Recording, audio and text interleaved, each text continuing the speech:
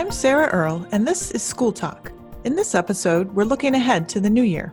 First up, a conversation about the 2021 legislative session, which promises to be anything but dull, at least for people who get a thrill out of LSRs, committee meetings, and things like that.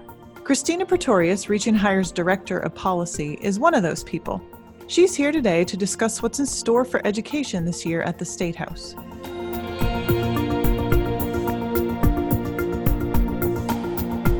Thanks for joining me, Christina. Thanks, Sarah. It's great to be here. So first off, you've been kind of nerding out on education policy for a while now. What's the draw? Well, I've grown up in New Hampshire. I went to New Hampshire public schools, and I went to UNH Durham for my undergrad and my graduate degree. So I'm a product of public schools here in New Hampshire. And I've also really come to recognize the importance that public education plays in attracting and retaining families in our state, and in really being the great equalizer for all children.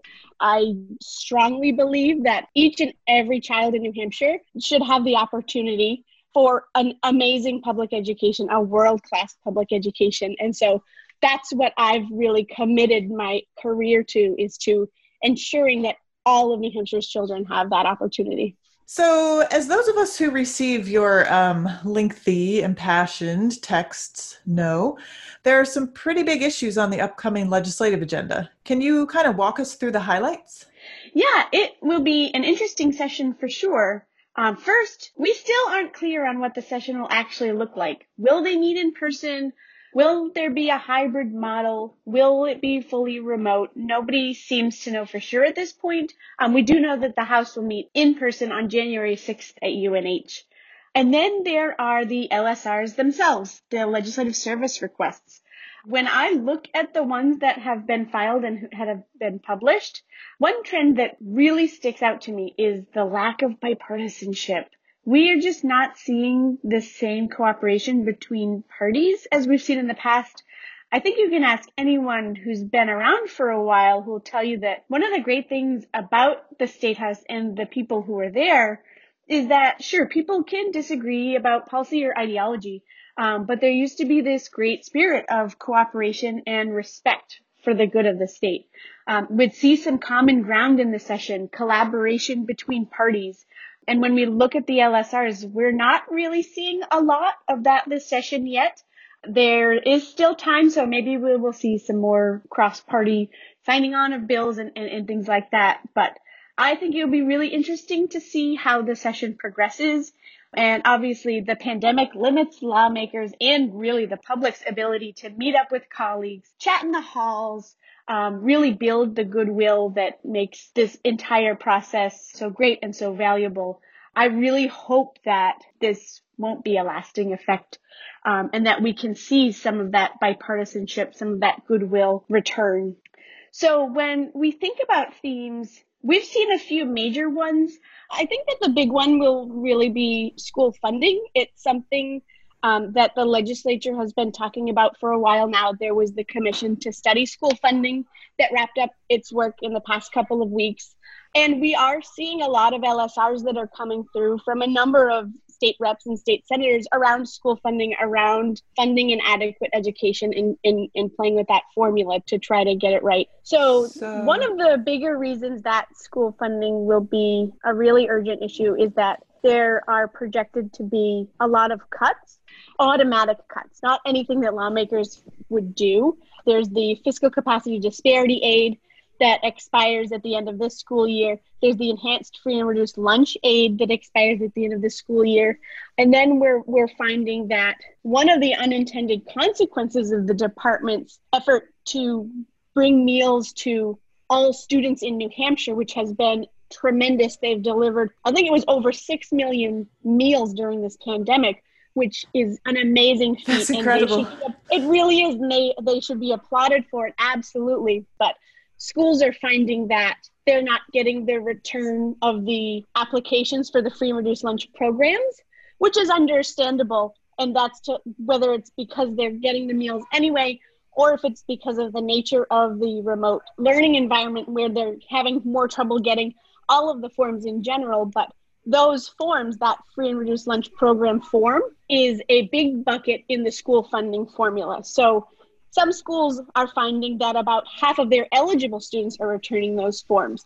And so that will translate next year into impacts in their state funding, because free and reduced lunch is a major part of the school funding formula. The state does provide additional resources to schools with kiddos who are eligible for free and reduced price lunch. And so all of those combined make for a really dire situation for a lot of schools, for a lot of communities, and for local taxpayers in general. So I think that this year, a lot of the focus will be on how do we provide our schools, our communities, and our taxpayers with the resources they need to meet student needs effectively in this new environment with all of these other programs. Okay, interesting. So can you tell me some of the specific recommendations that the School Funding Commission has started turning into LSRs at this point? Yeah, so the bills haven't been formally introduced yet, so I'm not sure at this point what specific things will make it in, but we have seen one by Representative Dave Luneau, one LSR, which I would expect to be most of the commission's recommendations into that bill. We've also seen a couple sponsored by Representative Rick Ladd from Haverhill, he was also a member of the commission, and he had put in some thoughts into some of the ending reports. And I would expect some of his thoughts and his take on that year-long work, what his interpretations were, and his recommendations going forward in those LSRs. And we're also seeing a couple of proposals from other people who weren't on the commission. Al Baldessaro from Londonderry, Steve Smith, Barbara Shaw are also sponsoring LSRs relating to school funding and adequate education. Okay. And can you tell me more about what's reflected in any of those? Is it sort of a different point of view or just additional recommendations that kind of go along with what the commission has recommended? Yeah, I'm looking at the titles. There's not a lot to glean from them, but if the past is any indication, I would expect there to be a couple that might change the funding formula. That a couple of sessions ago, we saw some bills go through that cut stabilization grants, that cut specific funding sources. And so where we're going into this legislative session, where there are so many concerns about state revenues and that kind of thing, I would expect at least a few proposals to cut school funding, countering the commission's work, and so going from there. Yeah, speaking of state revenues, I know we've been talking about that a lot among ourselves. What's that looking like? So the New Hampshire Fiscal Policy Institute has been doing some really great and interesting work around it, following the state agency reports, following the state committees in tracking state revenues. And at the beginning of the pandemic, things were looking pretty bleak. The revenues were looking not great because of the pandemic, but the Fiscal Policy Institute very recently released a report that said that the state revenues they project them to be substantially better than suggested by some of the earlier indications. And so we're seeing these state revenue projections be substantially better, but we're also finding that individuals and families still aren't in a great place. The Fiscal Policy Institute's work around food insecurity has shown that the levels of food insecurity among New Hampshire families and individuals has remained pretty elevated for longer than national. It's not recovering at the same rate. And so the people in New Hampshire who are food insecure have remained there for longer. So, of course, as we know, the legislature this year looks a lot different from last year. It's flipped to Republican control. So I wondered if you might tell us about, what that might mean in terms of things that are coming down the pipeline. Yeah, the GOP has been really clear that they have two really big priorities. One of them is cutting business taxes, and the other one are vouchers, school choice programs. And so the business taxes obviously have implications for the Education Trust Fund and the amount of money available for adequacy payments and things like that. And they've also been really clear about their push for voucher programs. They're calling them education freedom accounts. They have been really prominent in previous sessions in 2017, 2018, There was SB 193 for those of us who follow this stuff really closely. So one of the major pieces that Reaching Higher's previous analyses have found with voucher programs has been the impact on local taxpayers, because you're providing that incentive for children to leave their local neighborhood public schools. And if students are leaving and you're providing that incentive, it does not reduce the fixed cost of the school.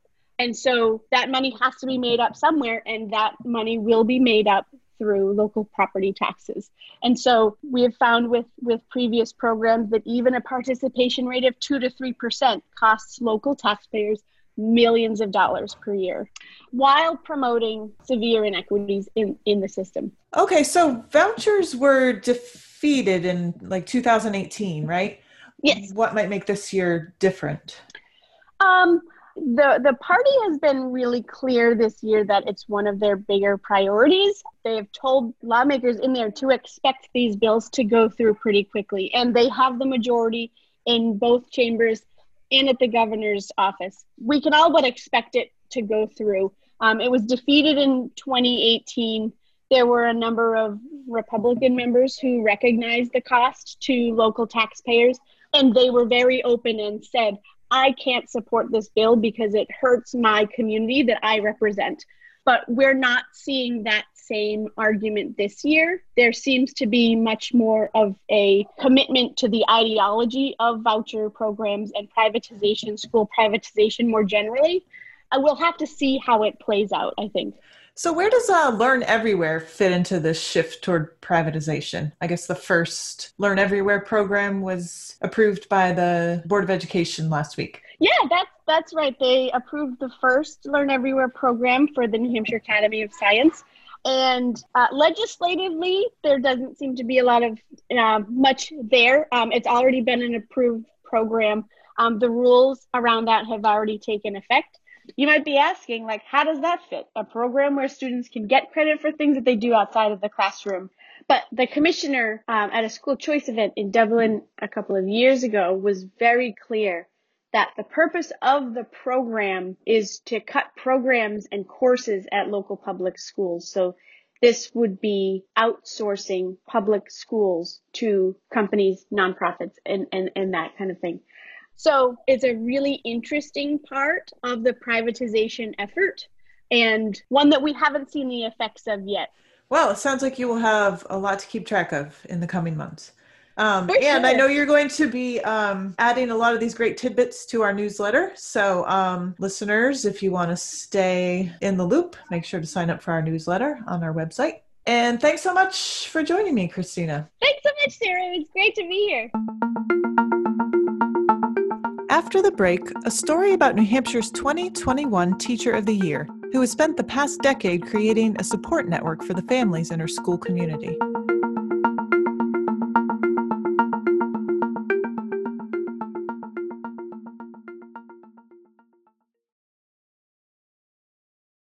As the school day gets underway on the Friday before Thanksgiving at Ledge Street School in Nashua, EL teacher Danielle Booten is in the school parking lot in jeans, sneakers, and a tie-dye mask, staging the weekly farmers market. She and her team of fellow teachers and volunteers lug grocery bags crammed with potatoes, onions, and carrots from the backs of SUVs and arrange crates of milk, boxes of pancake mix, bags of fish sticks, and the rest of the week's bounty on long folding tables.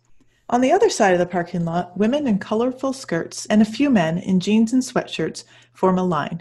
Behind the tables, on the edge of a raised bed filled with the brown remnants of flowers, a teacher helps a mother and daughter troubleshoot a laptop.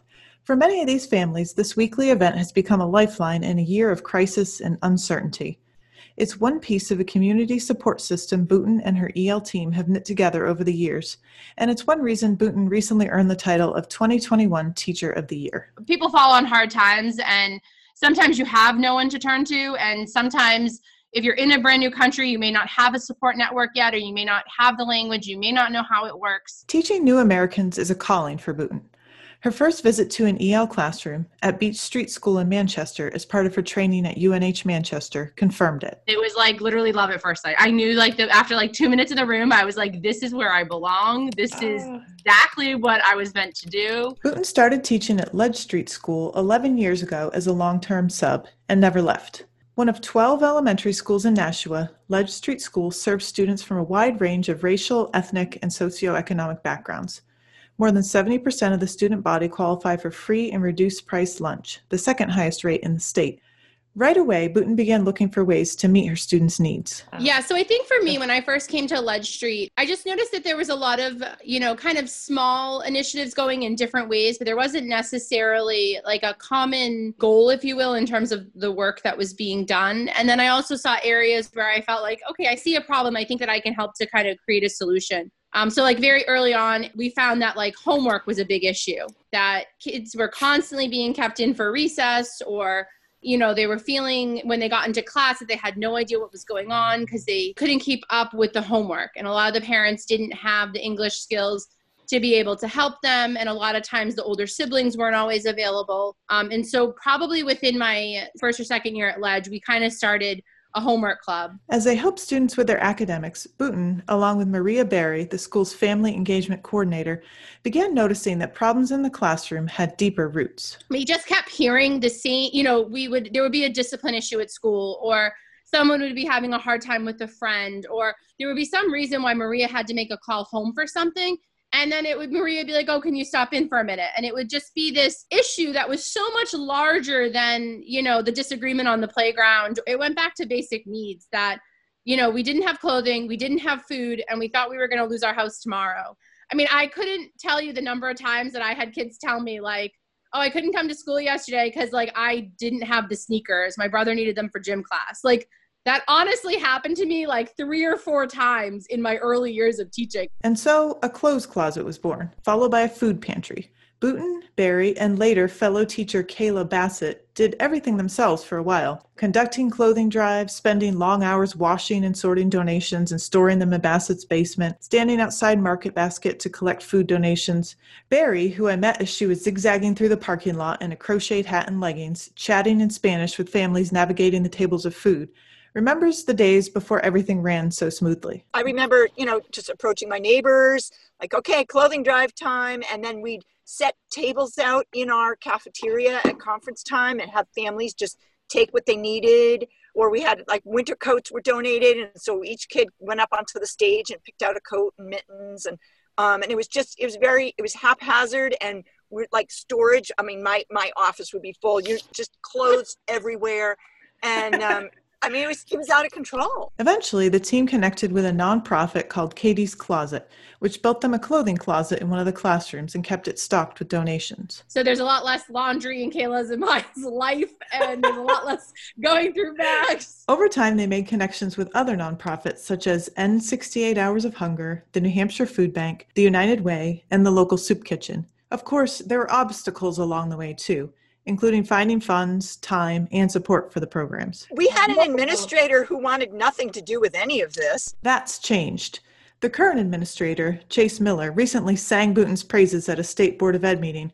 She's progressive, she's innovative, she's everything that needs to happen in a school like ours, he said. The impact of Booten's work has been profound and far-reaching. Attendance is a big one that comes to mind. I definitely see a correlation between the clothing closet and like the improvement in attendance. I mean, when a student's able to come in and feel like they look like everyone else, or their clothes are clean, or they're wearing, those silly sequin shirts that they can brush up and down just like everyone else has. Those small things matter, and they're also a window into the bigger things. Sometimes the students that come to us, they've had atypical experiences. I mean, they've had significant trauma histories. They haven't had an easy 8, 9, 10 years on this planet. And so they carry all of that with them. And so sometimes I think my own learning curve has been, in the beginning, like, why is that kid acting like that? Like, why are they misbehaving so much? Whereas now I approach it in a completely different way. And it's through so much of this kind of community work that we've done that I've kind of gotten a much better insight into, what our families have experienced and where they're coming from. And, maybe that behavioral outburst that happens every single day at the same time, a lot of times there's a lot more going on under the surface. And so, sometimes by having clothing and food to offer, we're able to start having much deeper and more meaningful conversations. And once those bonds are made, they stick, says Bassett, an EL teacher who's been working at Ledge Street and with Bouton's program for about 8 years. One of the effects that we can see right now is we have high schoolers coming back to help us either in homework club or with our summer school who are here in elementary school. Bouton and her team have also set a cycle of giving in motion, or perhaps lent their muscle to a cycle that was already there. A lot of our families, they're proud and they want to be a part of the community. So we'll always tell families, when your kids outgrow their clothes, if you don't have anyone to give it to, feel free to give us a call, feel free to drop it off. And so we have a lot of families that they may take clothes from the closet, but they'll also donate right back to us. We do see some families, once their situation changes, they then help others. Yeah, they needed help for a time. We all go through ups and downs in life. And so when they were maybe in a down, someone helped them and now they're up and they can help the next person. It hasn't been an easy year for Ledge Street families. I mean, it's tenfold. It's, families that have never needed before are in need now. A lot of our families are in the restaurant business. A lot of our families are in housekeeping, in the cleaning industry. And a lot of those industries are the ones that have been hit, the hardest. And so a lot of times when your skills in English might be limited, your job prospects can also be limited. And so it's hard for them to just go out and find something else. When the pandemic hit last year, Ledge Street quickly mobilized, turning the food pantry into a weekly farmers market brimming with fresh produce, dairy, and meat, along with non-perishables and bread. They're now providing food to about 150 families a week, estimated Bouton's father, Mike Bouton, who volunteers at the weekly farmers market. If there's a bright side to the crisis, it's the way it's strengthened Bouton's team. And I feel like through the pandemic, a lot of our efforts have really kind of pulled together. And we've been able to almost kind of tighten the network. And I feel like I'm more aware now of what's happening in the community. And I feel like now if a problem comes to me, instead of not knowing who to reach out to, I feel like now it's I have 3 or 4 different people that I know that I can make a phone call to and that, are able to help. And they were always there, but I think that's probably one of the shining, lights through all of this is I feel like we've gotten to have firsthand experience of so much of the work that's already happening out there and then figuring out how we can kind of work with them.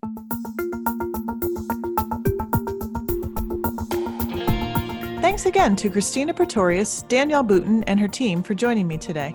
School Talk is produced by our intern, Henry Lavoie. To stay up to date on education news, sign up for our newsletter at reachinghighernh.org and follow School Talk wherever you get your podcasts. Thanks for listening. We'll catch you next month.